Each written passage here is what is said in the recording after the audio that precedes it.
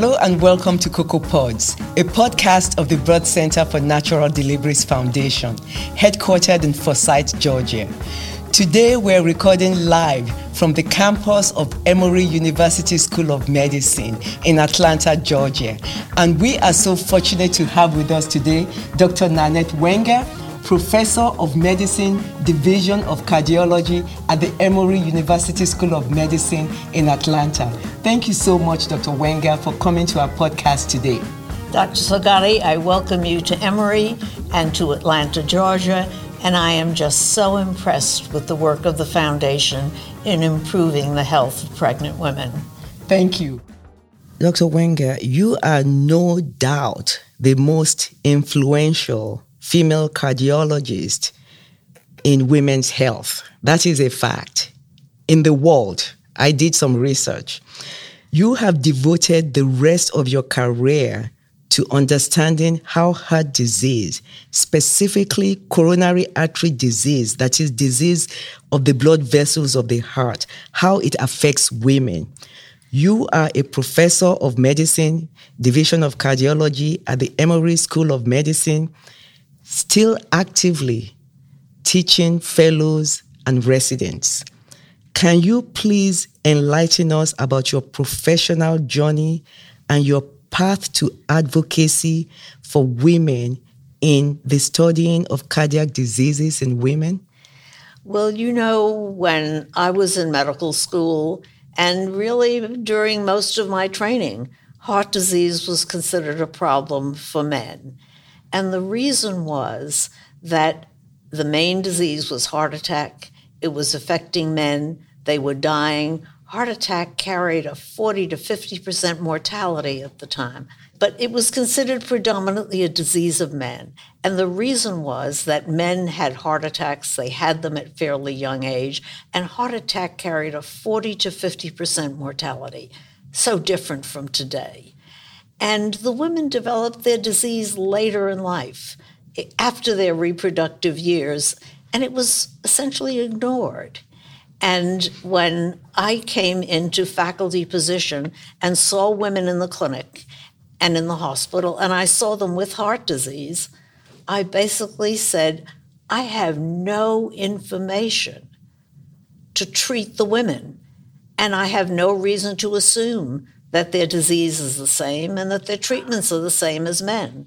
And I advocated with the National Institutes of Health, with the American Heart Association, the American College of Cardiology, saying we have to study it. Now, there is tremendous emphasis internationally on sex as a biologic variable, meaning we can't assume that men and women behave the same with a disease, respond the same to medicines and to treatments, and we are looking at sex gender specific medicine, and what that has done is to improve the outcome for women because we know the way women present. We know that the diagnosis, the prevention, the management, the outcomes are totally different between women and men. And the study of this has improved the health of women, but we are just beginning the journey.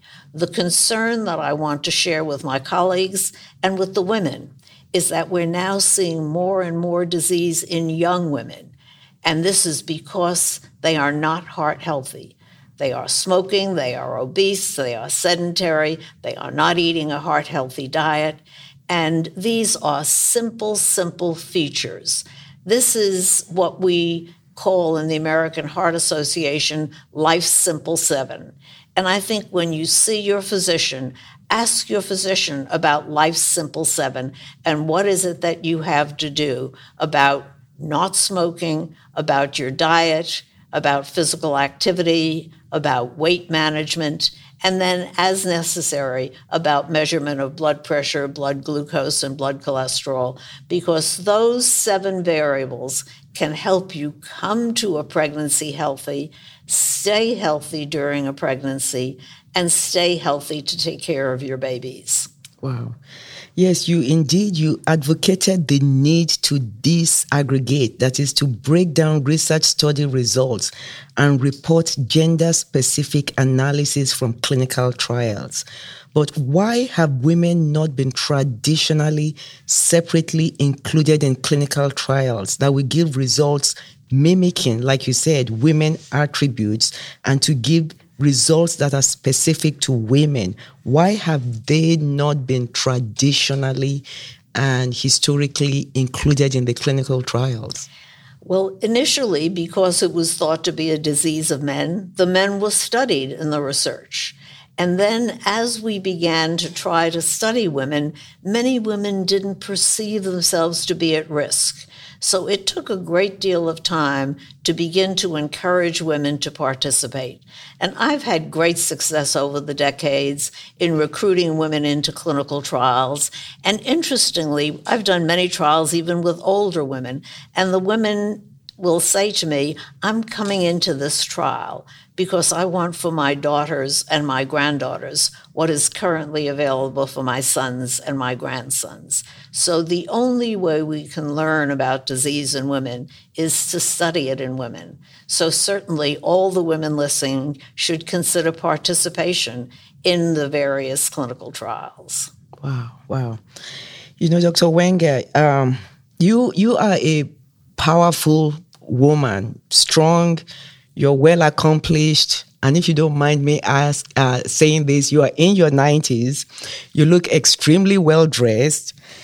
I mean, you dress well all the time, and you drive an electric car. Can you give other women, including young female medical students and doctors, professional women, just a tip or two as to how they can achieve, maybe a status like this in life, looking at, your accomplishments? As I tell my medical students and my trainees, and indeed my junior faculty members, the most important thing to do is to value yourself, to realize that you have worked very hard to accomplish what you have gotten to, that you are well informed, that you are devoting your life to the care of patients. So value yourself and value your contributions. But there's something that I call self-advocacy. And you can't just walk out there and say, look at me, I'm great. You really have to show that you can accomplish something.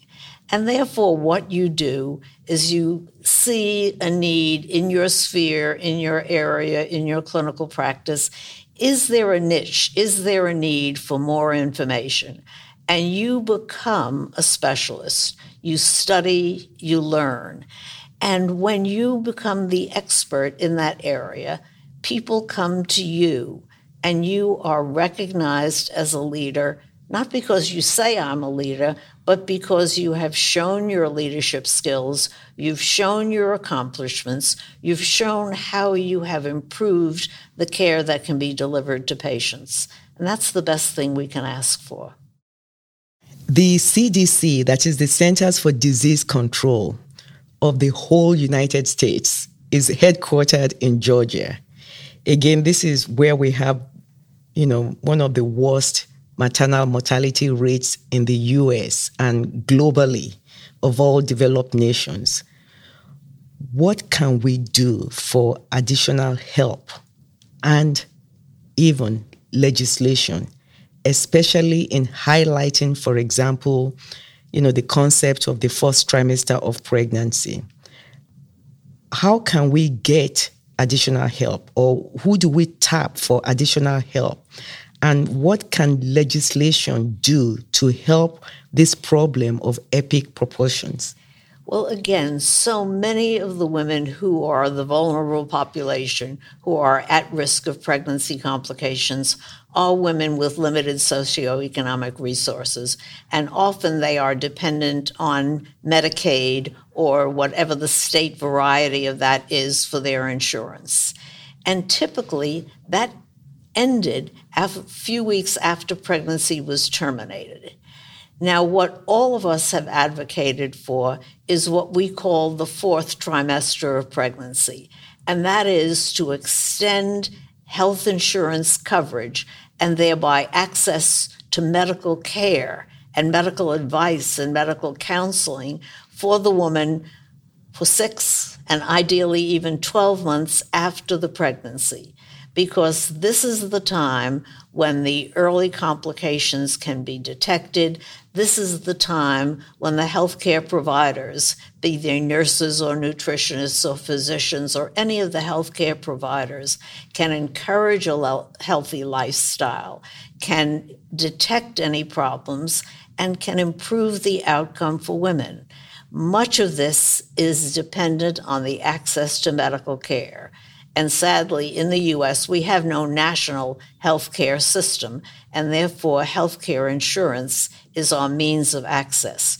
So certainly coverage for what I like to call the 4th trimester of pregnancy is very important.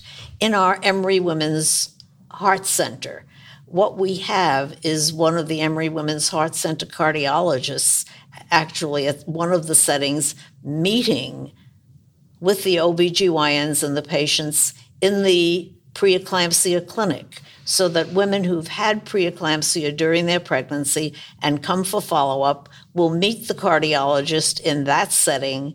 Often there will be discussion with an advanced practice nurse to say, here we are, we know that your main focus right now is the care of your baby, but you can't take care of your baby unless you take care of yourself.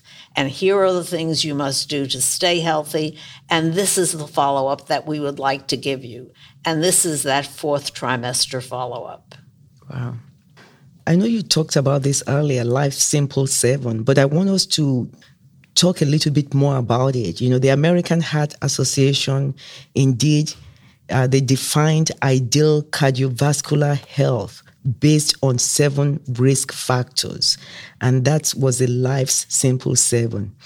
If a woman wants to prevent cardiovascular disease, that is disease of the heart and blood vessels, and especially a minority woman or a low-resource woman, regardless of her race, what can she and her family do to practically help these issues? And where can she go for more resources? The online resources of the American Heart Association, of Women Heart, many of these resources are available, and they detail what the numbers are for Life's Simple 7.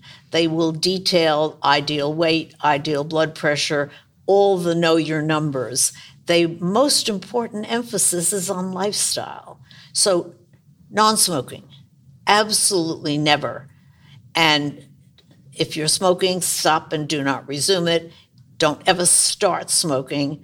And vaping, to me, is equivalent to smoking. So nothing.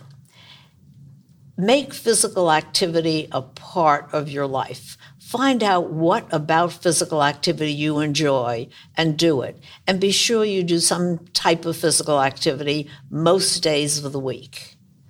Weight management, very important. But weight management is easier when you're physically active and you have a heart-healthy diet.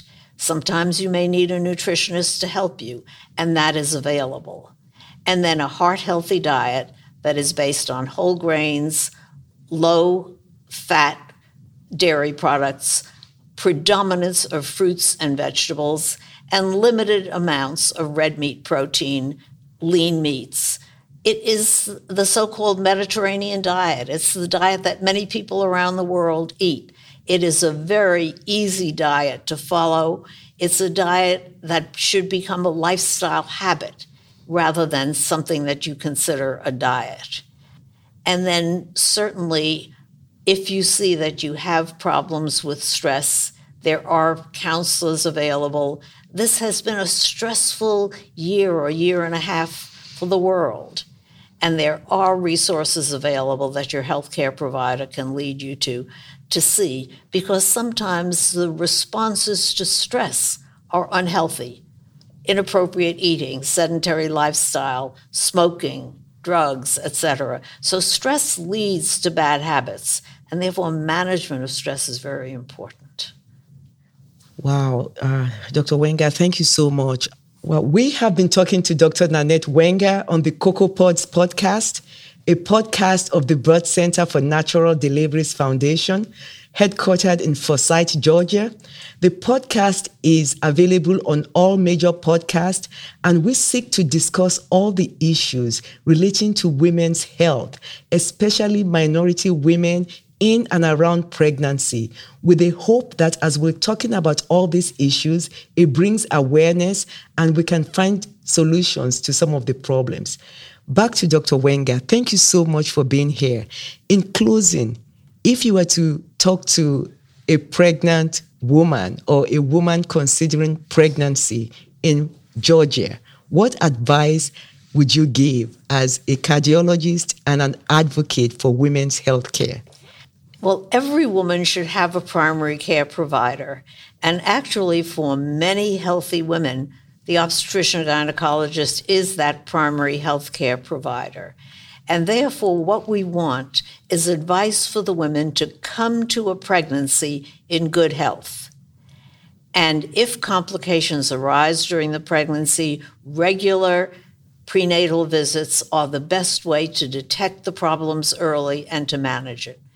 But there will be the development of hypertension during pregnancy. There will be the development of diabetes during pregnancy. And sadly, 1 in 10 women, up to 1 in 10 women, may develop preeclampsia. That has increased by about 25% in the last 2 decades, probably because more women are coming to pregnancy not being as healthy as they should be. But again, once that happens, the woman must realize that she is at increased risk for subsequent cardiovascular disease, requires regular surveillance, and then again, as with pre-pregnancy, post-pregnancy, Life's Simple 7, the rules of the American Heart Association, of healthy lifestyle, of normal exercise, heart-healthy diet, non-smoking, weight management, and then as the provider recommends, measurement of blood pressure, blood sugar, and blood cholesterol. But the idea is to be healthy and to stay healthy. Wow. Dr. Wenger, I cannot thank you enough for coming on our podcast, for educating me and so many women out there, so many professionals, so many women in the childbearing age. Thank you so much for your time today. We are very grateful to you. And I am very impressed with the work that the foundation has done and will continue to do. So congratulations on the foundation. Thank you.